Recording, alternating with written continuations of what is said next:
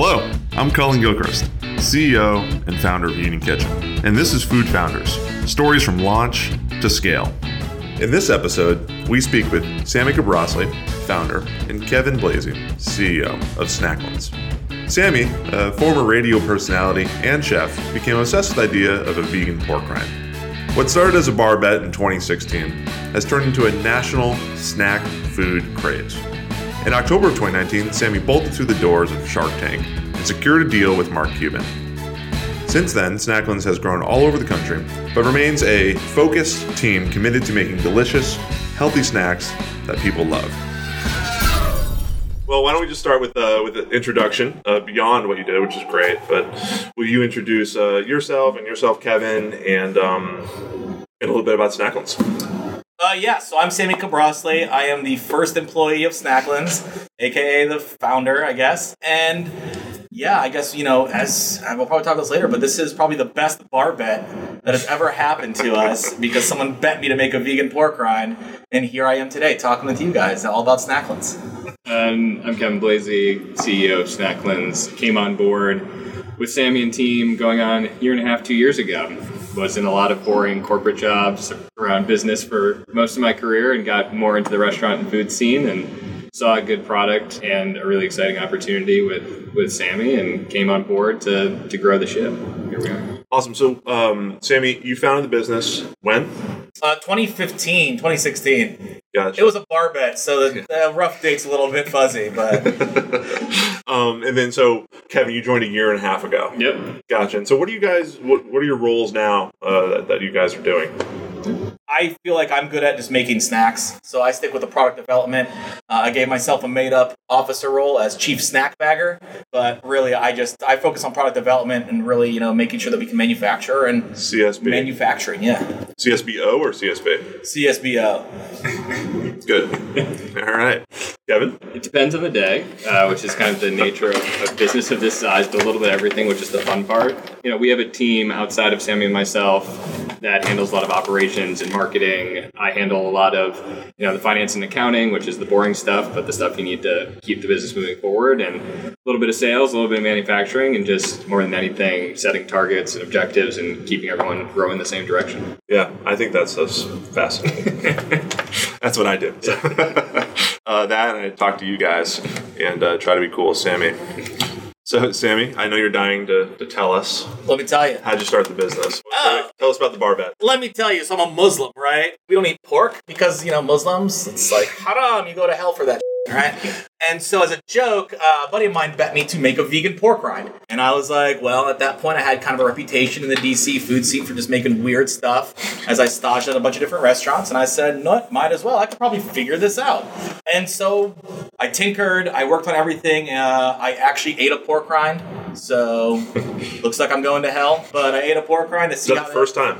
First time I ever had a pork rind. Yeah, I had it beforehand. Me being a Muslim, pig skins just didn't sound delicious to me. But that's its own separate thing. Long story short, bar bet worked out well. We one day created it. It was this kind of aha moment. Oh my gosh, they puffed up. And they were delicious. And, we just started kind of snowball selling them, right? Like it was more or less one of those, hey, a friend of ours like, this is really good. You should come to our brewery this weekend. And we said, yeah. So we showed up to the brewery to get free beer and started giving out Snacklands. Next thing you know, someone from the store was like, hey, if you guys put this in a bag, nutritional labels, we could probably sell it. And we said, oh man, awesome. Okay, cool.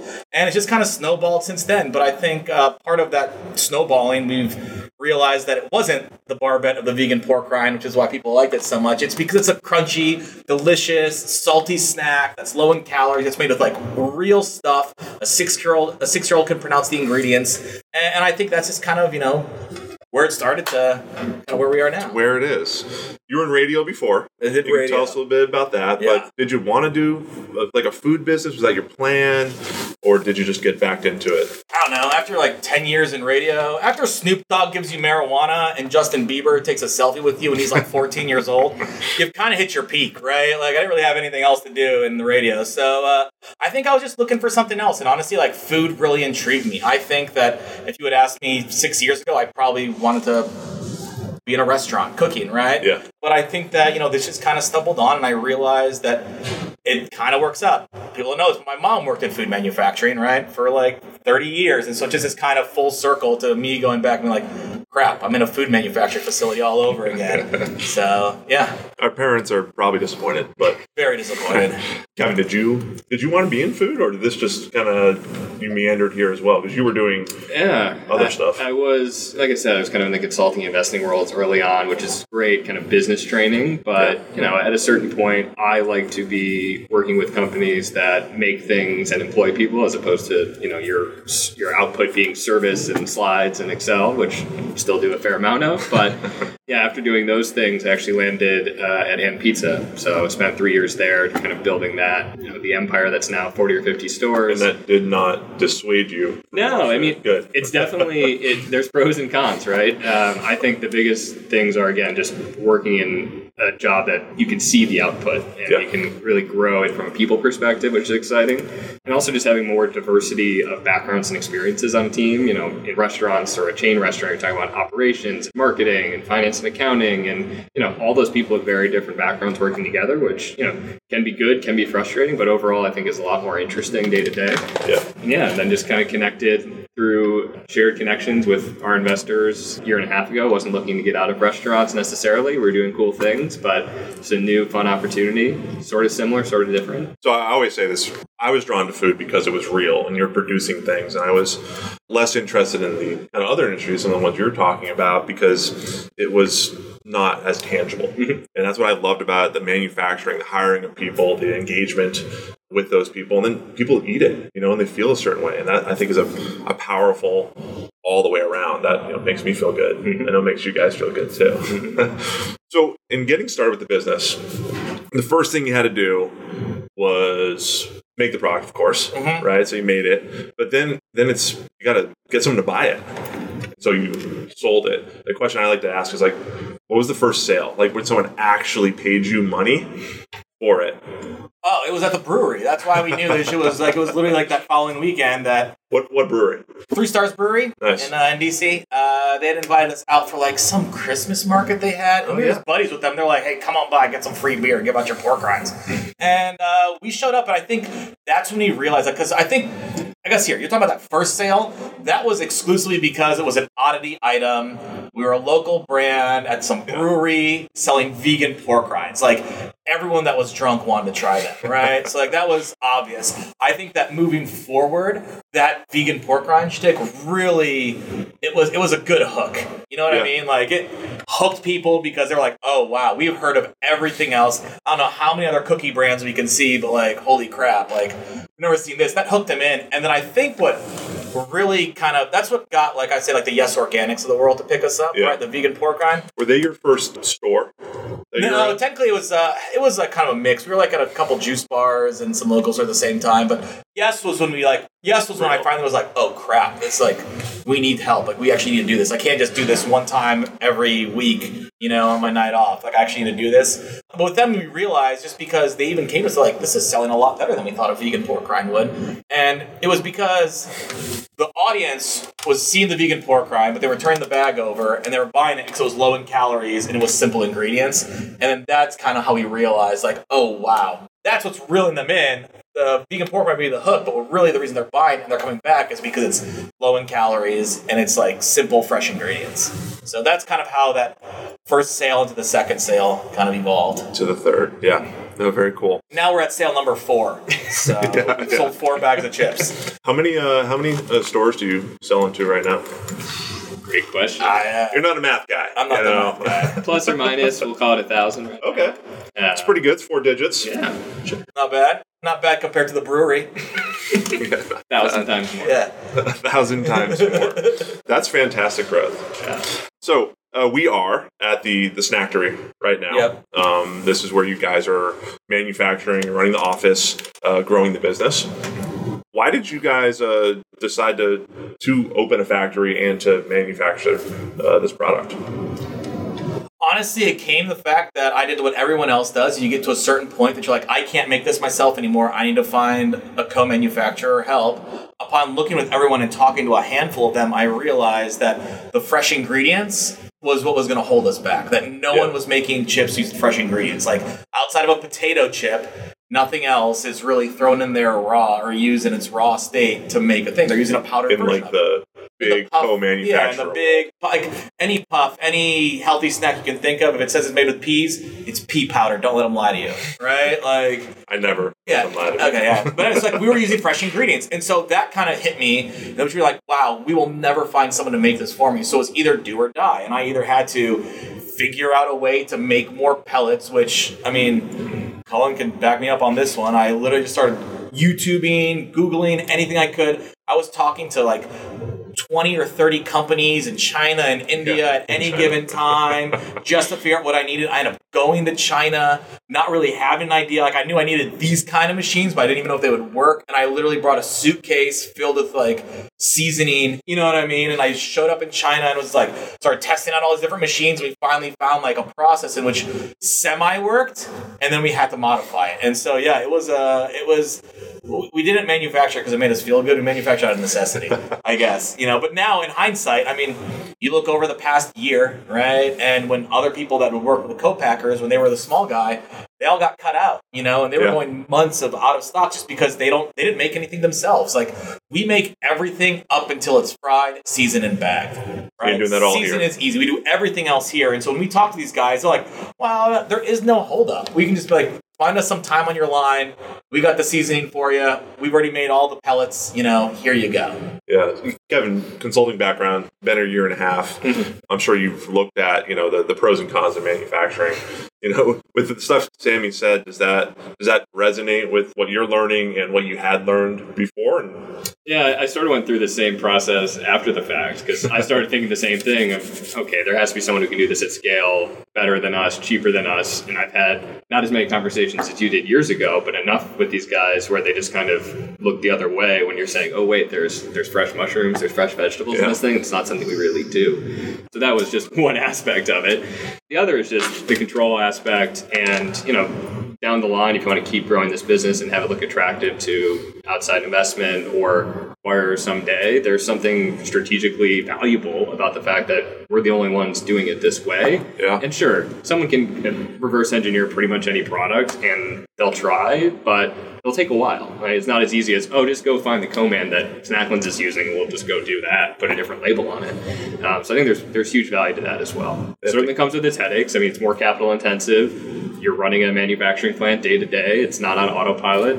We don't just run a brand, but we think there's strategic value to that one. Your team. We've got 2 engineers in the other room who work for major snack brands that are looking at our line being like, I've never seen anything like this. How does this, like, we've been working since 7 a.m. So if I swear a lot, that's why. And that's your advantage. Yeah, that's the advantage. But no, and honestly, I think part of it too is if you go out there and you buy 12 different varieties of the same snack, right? They're all, let's say, they're all going to taste the same. They're all going to taste bland. And then you try snack because you go, wait, this tastes different. That's because we own it from the beginning to the end, you know? Yeah. And if you wonder why your tastes like everyone else's, it's because you're using the same manufacturer as everyone else. Like, I wonder that all the time. Yeah. This is a theme I kind of keep hearing. Is I was talking to Luis from Caribe Juice yesterday, and he built a factory down in the Dominican Republic. And the conversation was like, yeah, that was really hard. And I was talking about, like, we built Union Kitchen, which, you know, has stores and distribution and then the kitchen and all this other crap. And, you know, it was really hard. And the conversation comes around to, and that's why we feel really good about this business, because it was really hard. We've built something, you know, that gives us an advantage. It's a defensible advantage. It's challenging for kind of a corporation just to come running in and take that. And I think that's huge. And I think you guys have that, which is pretty cool. So anyways, you have a team, which I think teams are advantages. I think Union Kitchen has a great team. I think Snacklands has a great team. We get to work on stuff together, which is fun. What is the team? How do you guys structure it? So, you know, you've got you guys, you know, somewhere up here or here or there. I'm here. Yeah. I'm below the camera. I was going to say here, but then I was like, Jesus. Pedro and Sylvia are up here. Yeah, Pedro and Sylvia are up here. I'm like way down here. We hang out here.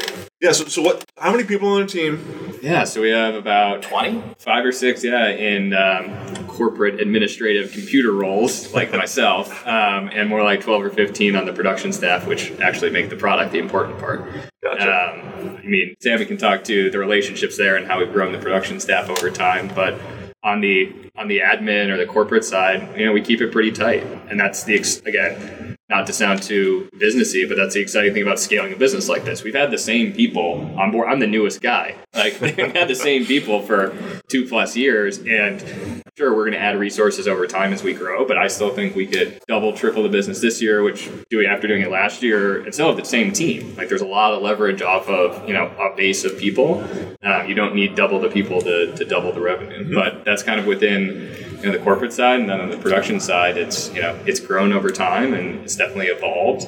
But we have the strong leaders on top. Yeah, also you got to take care of your people, man. Yeah, what I mean? You got to take care of people. Like, you walk through there right now, and if you saw us when we were at Union Kitchen, and we had like 4 or 5 employees, like 4 of those people still work with us today. Yeah, you know what I mean? And so I think part of just like taking care of the people around you and really, understanding like if someone has to be here at 6 a.m., I'll be here at 6 a.m. too, and just being that go-getter is kind of, I don't know. I think a neat thing about what you guys have done is, obviously you're an investor in this business, right? You're an investor in this business, and that you own part of the business. And the people you're talking about that are producing the product, some of them are as well. Yeah, I look at it this way, and I think I just gave this quote to somebody else, so I'm going to rip it off again. Good. We'll use it. Use it again. Come up before them. That's how you get up. As they grew with us, we knew we had to grow with them. You know what I mean? I look at it like a team, right? Like, when the Lakers won the chip, I don't for sports, so this is good. All right. I don't know anything about sports, but all right. When the Lakers we can edit this later. When the Lakers won the championship, okay, they didn't give just LeBron the ring. Everyone got a ring. Even the person that plays the mascot, that's a full-time employee, got a ring. Like, the secretary who answers, like, she got a ring, right? Like, because it takes a whole team and organization to get to that championship. And I look at it that way. You know what I mean? Like, it's taking a lot more. Like, yes, I may have been the first idiot to agree to do this for a living, but, like, there was a bunch of other people that sacrificed and joined up too. And I think that we're all equal in this, and we're all, and that's it, Future episodes of this, I want to do one on just you in China. Whole 1 hour conversation. Oh, dude, I got hit by a car twice in one night in China after a bender on my last day. It was good. I'll tell you a lot of good stories. Whose fault was that? That was mine. Okay. Yeah.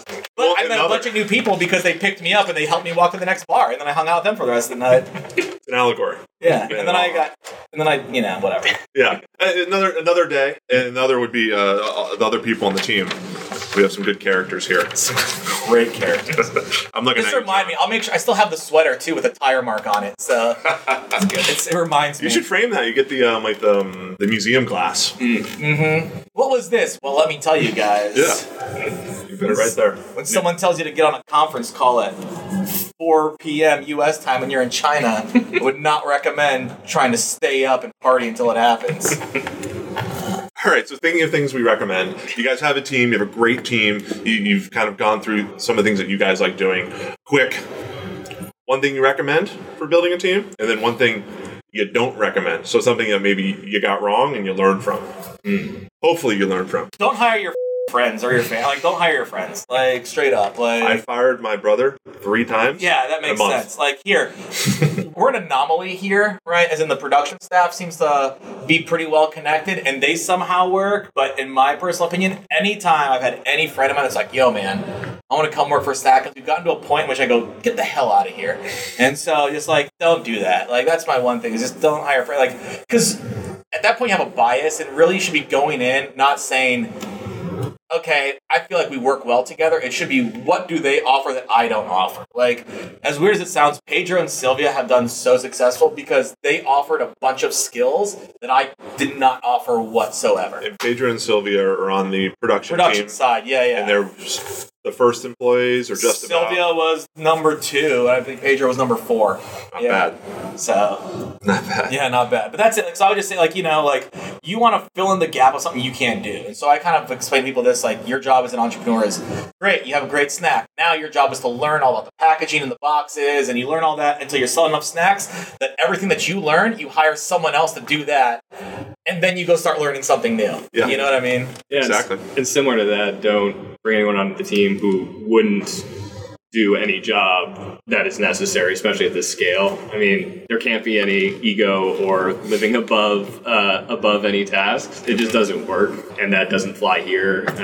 And everyone we have who's on marketing or production or sales or ops, they'll go do anything else. It's go drive 3 hours to go somewhere in Pennsylvania, go talk to someone, or everyone get here to offload these pallets and repack them because they have to go out tomorrow. Everyone will drop a hat and do it. And that's a pretty easy thing to suss out in interviewing new people, meeting new people to see if they'd actually fit with your team. I think you can, based on their past experiences and how they talk about what they want to do, I think you can get a read on that pretty quickly. Do you make them unload a truck when you interview them? I mean, I still remember, Jeremy does a lot of our marketing e-commerce, and he runs that pallet jack a lot better than I did when we had an angry truck driver here like a year and a half ago, like my second week, and I was like, I'm not as good at this. He's like, get on the way, and just started going. So everyone can do it. So we talked about your first sale before, but something I'm really interested in is what it was like, the first year or so selling. What were the things that you were doing to get your product into from one store to 30, 50? I think that when you have 0 customers, go to one customer is huge, right? When you go from one customer to 30, dude, that's huge, right?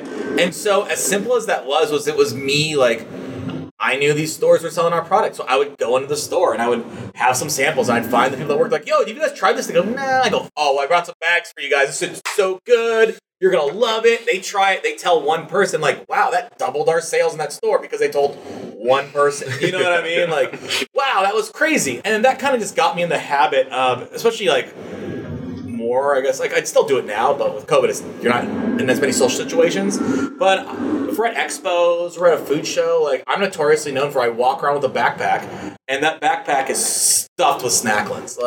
So if I meet anyone and they start talking, I go, here you go, man, here's a bag of chips. You know what I mean? Just having that available, because even though it may not have turned into an immediate, wow, that worked out, those people knew about us, Giant had to get our product at some point, and it may have taken it may have taken 2 years for us to finally get big enough to get in there, but they knew about it, and I think just being that gung ho, they always salespeople are a weird breed, and I don't think I'm that person, but at least I took the one positive thing was they're willing to talk and sell their product to anybody, and if you're not willing to do that, then you don't know who you're going to miss. Well, you're not going to sell. Then you're just not going to sell. If you don't sell, we don't get to have this conversation. Yeah. So you guys are now kind of sharing some of the sales responsibilities, and there's other folks involved in that across the company.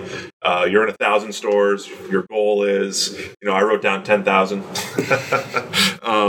eventually. 2021, Q2. Exactly. It'll happen. It's coming. How do you think about sales now, kind of from your perspective, Kevin? Yeah, I think it's funny because I think you hear this a lot around door count, and some people get really excited and enamored at door count, but the other truism that you hear from folks who have done it well over time is actually growing velocities in those doors, right? You'd rather have 100 stores selling 10 units a week than 1,000 stores selling one, because and define a velocity.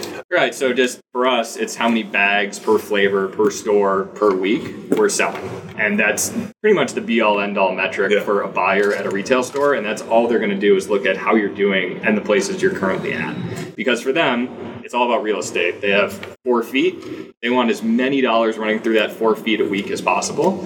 They're going to get the margin they get regardless. It's really how quickly are you selling that product. And so focusing on, if you have 100 stores, really running through product because you have the right promotional calendar set up, you have the right merchandising in the store, you're focusing on just getting people to try it and repeat and come back and come back. So sometimes folks get really excited about kind of spray and pray, give me any doors you want. But if you look back a year later, you're in 5,000 doors and your velocities are crap, your business is probably just going away in the next year or two. So we're really focused on kind of regional infill, mid-Atlantic, Northeast, East Coast, getting into kind of the natural chains and the more progressive conventional chains that we know we should be in, and really moving velocities. Because it really is that stepping stone of you're at Yes and you have 5 or 10 stores and do really well. Then you're going to Mom's, then you're going to Whole Foods Mid-Atlantic, then you're going to Wegmans, then you're going to Giant. Because again, you need to show the success to go to the next rung of the ladder. You can't just go up 4 levels, and you'll take those calls if they opportunistically come along, but that's really how we focus on it. And then resourcing against that it's an evolving thing. I mean, no one has a silver bullet answer for it. We've tried internal resources. We also lean on brokers in some scenarios. So I think it's a hodgepodge, and you kind of see what works, and we're going to keep evolving to see, what partners and resources will help us achieve kind of that plan. Yeah, so far I'm taking have a great product. Yep, that's very important. And velocity is kind of the number one metric that we're looking at, followed by stores. Yep. Yep. This is a math problem. Yep. But starts with velocity. Mm-hmm. Awesome. Yeah, that makes a lot of sense to me. People need to want it again and again and again, and that's what velocity is. It's not one-time buyers. It's 50-time buyers. I mean, we all have that jar of pickled corn or whatever that we bought at some farmer's market that sits in the back of our fridge. Like, you bought it that one chow chow, great example. You bought it that one time, you never touched it, and then you're not going to go back and buy it again. And I bet if you went back to that same store, you go, hey, you guys got that chow chow? They go, no one else bought it either. You bought it one time, you never came back. That was 2 years ago. Yeah, I think you got it's no different than your fridge. That's how these people run their stores, No, it's when you're trying to get somewhere new. Again, it's a real estate game. The shelf's already full. So why are you better than this other bag? Better for you chips. Like, it's not only, we're going to turn faster, but we're going to grow with you. We're going to have more flavors. Those guys aren't as good. It's not that antagonistic, but you kind of have to make the case of why do I have to kick out this to put you in there? Absolutely. Dollars. Mm-hmm. They're a business. They need to make money. So dollars leads me into the next thing, which I think is similar to sales, but the idea of you have to capitalize the business. To do all these things, to grow these things, to go to China, to buy equipment, there needs to be some cash, right? And there's different amounts at different times. Mm-hmm. So, Kevin, you've been here for a year and a half, and there's been money, capital that you've been working on. Mm-hmm. And then Sammy, you were 4 years ago or so trying to figure out what you're going to do to keep the business growing, to invest in machinery, to invest in people, to pay your rent. How are you thinking about raising money 3-4 years ago? Honestly, at that point, we were in survival mode. I think, which is the one piece of advice that I tell people. I think a lot of people, well, we're not ready yet. But you should start prepping yourself to get ready, because I wasn't ready yet. And then when I finally was ready, I was already so far behind. You know what I mean? And so I think that, one of the best things, I always tell people this, when people ask me about Union Kitchen, I always tell them that, they made me have board meetings. They made me put down minutes. They made me set up an actual structure. They made me keep track of the basic stuff I wasn't doing. And even though that's now, comparatively speaking, Kevin would laugh at that. And he was like, oh my God, that's horrible. But then it was at least enough to get us so we looked like enough of a legit business that when we did need the capital, it wasn't us trying to put together pitch decks, trying to, oh crap, I haven't kept track of this for so many months. I've done this for so many months. You have to act like you belong there, right? Yeah, absolutely. And so you were able to get some money in and kind of build the business, and open up this factory with some of that capital, which is pretty sweet. And I think a fair amount of blood, sweat, tears. Blood. Mostly blood. Mostly blood. We're sitting in it. Kevin, you as a CEO of the company are of course, integral and I think largely in charge of looking at raising capital. Fair. In terms of raising capital for the future of the business. Yeah. One, is that even mildly true? And two, how are you thinking about that? It's true in terms of, making numbers tick and tie, but it's the product is the thing that moves us forward. How we're thinking about it, I think there's a lot of flavors to this in CPG. You'll see all the headlines of company raises $10 million, $20 million, and is at a very small scale. And there are some folks who that's a high wire act that some people do, and some do it really successfully, right? They raise $25 million at some sky high valuation, and they're doing $4 million in sales, but then they go and they basically buy $50, $100 million in sales, and they cash out in 3 years. That doesn't usually happen, doesn't happen often, but it's a route that a lot of people take. I'd say we're a little bit more measured in terms of this capital is going to get us hopefully to this point. Mm-hmm. And what we've spent the last 2 years doing is getting the fundamentals right, which is right-sizing the unit economics of this product. Turns out you have to sell the product for more than it costs to make it. And it sounds easy, but it's really, a pretty challenging thing to do when you're trying to price a product competitively in a marketplace that's filled with billion-dollar companies. So I'd like to think we're kind of at that point now, but it takes a lot of blood, sweat, and tears and capital and trying things and making mistakes to get there. So, we were really focused on the fundamentals first and still are. And we're going to see, what capital we really need to hit, some milestone or series of milestones, be it sales, profitability, team, and, really make the plans appropriately against that so that we're not massively diluting ourselves. We're kind of growing into the valuations that we set out there and get to a point where, you don't need as much external funding and you're getting things like lines of credit and bank debt and non-dilutive capital because you've been, smart and thoughtful about growing the business kind of one step at a time. We don't want it to take 25 years to get to where we want to be, but, there's a middle ground there too, which I think we're doing decently well. I think you're doing well. I think you're doing great. All right, cool. So I have one question I'd like to end with, and it's not one, it's two questions, but I'm going to say it in one breath.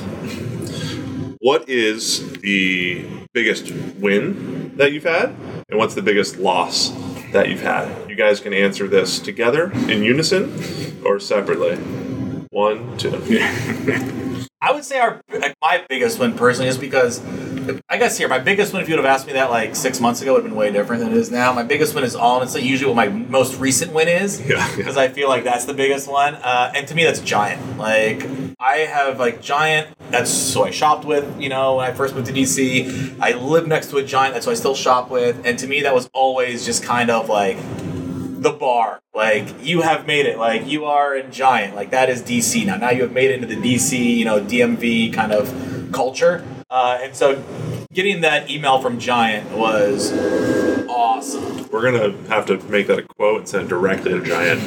The day that we found out, yeah, please, Chris. The day that we found out, I actually went to Giant and I bought a ton of sushi and I had like a whole Giant party at my place. So they know I love them. That's fantastic. Yeah. I would say on the plus side, maybe not as specific, but it's the same idea of I still get really excited walking into any store that we are and seeing the product on shelves. Like, it sounds really simple. Like, I'm going to go to the Whole Foods down the street here after this and do a little grocery shopping and check in on our new set with the multi-serve bags, and it gets you really excited. It goes back to what we were talking about, a tangible business. We're making a product that people like and brings them joy and happiness. And sometimes I'll even like hide out in the aisle for a while and see if someone comes and picks it up, and that's exciting. I mean, that's why we do this. Seeing a customer in the wild. Yeah, it's really fun. It's crazy. Like, I knew that we were doing well when I started seeing Snackland's litter. When I was walking down the street and I saw like a litter bag of Snacklins on the floor, I was like, "We did it. We've made it, guys!" And then I picked it up and I threw it in the trash can. But you're a responsible person. Before that time, I knew we had made it. Like, yeah, it was good. If we're talking about losses, I guess, I'll be honest, this was probably a big loss for us. It was a big loss for me personally when it first happened, but I think in hindsight, it was probably the best that's ever happened to us. But losing Walmart, we got a chance to go with Walmart. We got invited to their open pitch, open call. I had no effing idea what I was like. We weren't even in Whole Foods in the Mid-Atlantic yet, and Walmart was like, sure, come on by to Bentonville. And I did it, and I somehow convinced them. I think it was a joke. I think they just saw me, they're like, F this guy. Let's take him for a ride right now. And they threw us like in 500 Walmarts, and like, dude, we ate like... What year was that? 2018? I don't even remember 19. anymore. 19? Yeah, like 2 years. It was rough, right? But it was a cool little thing. We tested it out. We got it. And honestly, like, having that Walmart name got us to where we needed to get, as far as fundraising, as far as, getting on Shark Tank and stuff like that. But I always remember one of the first conversations we had with Mark, and he started going through the Walmart, and he goes, then why are we even in the store? Why don't we just drop Walmart? And I was like, okay, cool. As long as we're on the same page, I think we can all do that. And it's like one of those things, like, we just weren't ready, and I think a lot of people look at a big name like that, they go, yeah, I made it, but no. Now you're competing against, like, in the chip aisle specifically, you're competing against a Frito-Lay driver showing up every day, multiple times a day, and restocking those shelves, and then that single item, have to just pray that it ended up on a Walmart truck, that the staff saw it was back, that they even put it on the shelf. You know what I mean? Like, dude, it was like me winning a middle school soccer game, then all of a sudden playing in the World Cup the next week. Like, I got destroyed. You weren't ready. I wasn't ready yet, you know what I mean? And I think now in hindsight, like, we go through and, like, we now know that we're ready for a lot of these opportunities. And so yeah, it was a big loss, but I still keep my Walmart hat over there as a reminder. I saw it. Good looking hat. Thank you. So lesson learned is be ready for what you're doing. Oh, sorry. Yeah. Get ready for everything. Get ready for everything. Yeah, eating is the constant. That's the lesson here. All right. So lesson is make sure that you're ready for what you're getting into and understanding it. So Walmart is you needed a whole program to support being on those 500 shelves. And you got to think when I go to Walmart, I'm not going to them ooh, I'm excited to discover something. No, I literally need 2 things of paper towels, I need a bowl, a box of cereal, and I need this. I'm not going to discover, but someone that maybe is at a Yes Organic or a local store, right? Even the Union Kitchens, right? Those customers come in because they want to find new stuff. And so when we were first starting off, to be in the places that people were willing to discover was the key. And then now, now we're doing promos and we have, promo schedules and all stuff. That's kind of that next level, But when you're first there, it was just about, we were trying to put ourselves in a situation that, no, we need people to discover us first. Absolutely. And they are. Kevin, do you have a biggest loss, or are you too green? You've only had a year and a half of sunshine. Like I said, there's a lot of businesses of this size growing this quickly. There's lots of ups and downs, and it's daily, right? Yeah. I think that was something I learned going from a very corporate world to the restaurant world, and now here is mentally you have to get smooth that out because it's a roller coaster ride, right? And we live it every day. You get that email a couple weeks ago from Giant, you're up here, something happens, and machine breaks down, you're down here. So if you ride that as it actually comes at you, you'll never make it. It's just sort of saying, okay, kind of living right here is the best we can do. So I think related, it's not one specific thing, but all of the jobs and people on this team and the functions are so interrelated. It's really devastating when you maybe drop the ball or miss an answer or something happens with a machine or a shipment or whatever, and it impacts everyone. Those are, I think, the gut-wrenching moments we all have where it's oh man, that's going to really not just mess up my day and my to-do list, but a really small team that has a lot riding on this. So that's me today. The staff has pissed me because I had a forklift show up 3 hours late. So don't do that. Yeah. Always on time with forklifts. Always. I think the lesson there, though, is a good one, which is we all care more about, I think, the others' success and well-being in terms of our team, and it really hurts us when we might have done something that has cascading effects across the organization because we're not a giant company yet, and you're not as insulated. Everyone is dependent on everyone else doing the right thing. Yeah, absolutely. Well, I certainly believe and hope that you guys will be a very large company, maybe even giant. Yeah. I see what you did there. Thank you. This interview's going to keep on going. I got to eat something. Well, so we have the chief snack bagger, Sammy, and we have the CEO, Kevin, of Snacklands. And they're crunchy. If you want to make a crunch sound, I can make a crunch sound in front of the microphone. Beer right up in there. Oh, yeah. These are some good chips, guys. I don't know if you've ever had them before. They're great. Barbecue. Delicious. Wow. Delicious. The seasoning is exactly what I'm looking for. Shut up. I know what you're saying there. Do you have any parting words, Sammy, for us? I just want to say thank you guys for coming. Thank you guys for enjoying this deliciously amazing audio/video combination. Text. We're going to do it all. Yeah, we're going to do text too. This will be out on ebook here as well soon. So look for us on jeffbezos.com. And yeah, I don't know. Colin, you have anything else to say? Kevin, anything else to say? Thank you. Good. Thank you. Thanks for listening to Food Founders. If you like today's show, please rate, review, and subscribe to our podcast. We'll see you next time on Food Founders, stories from launch to scale.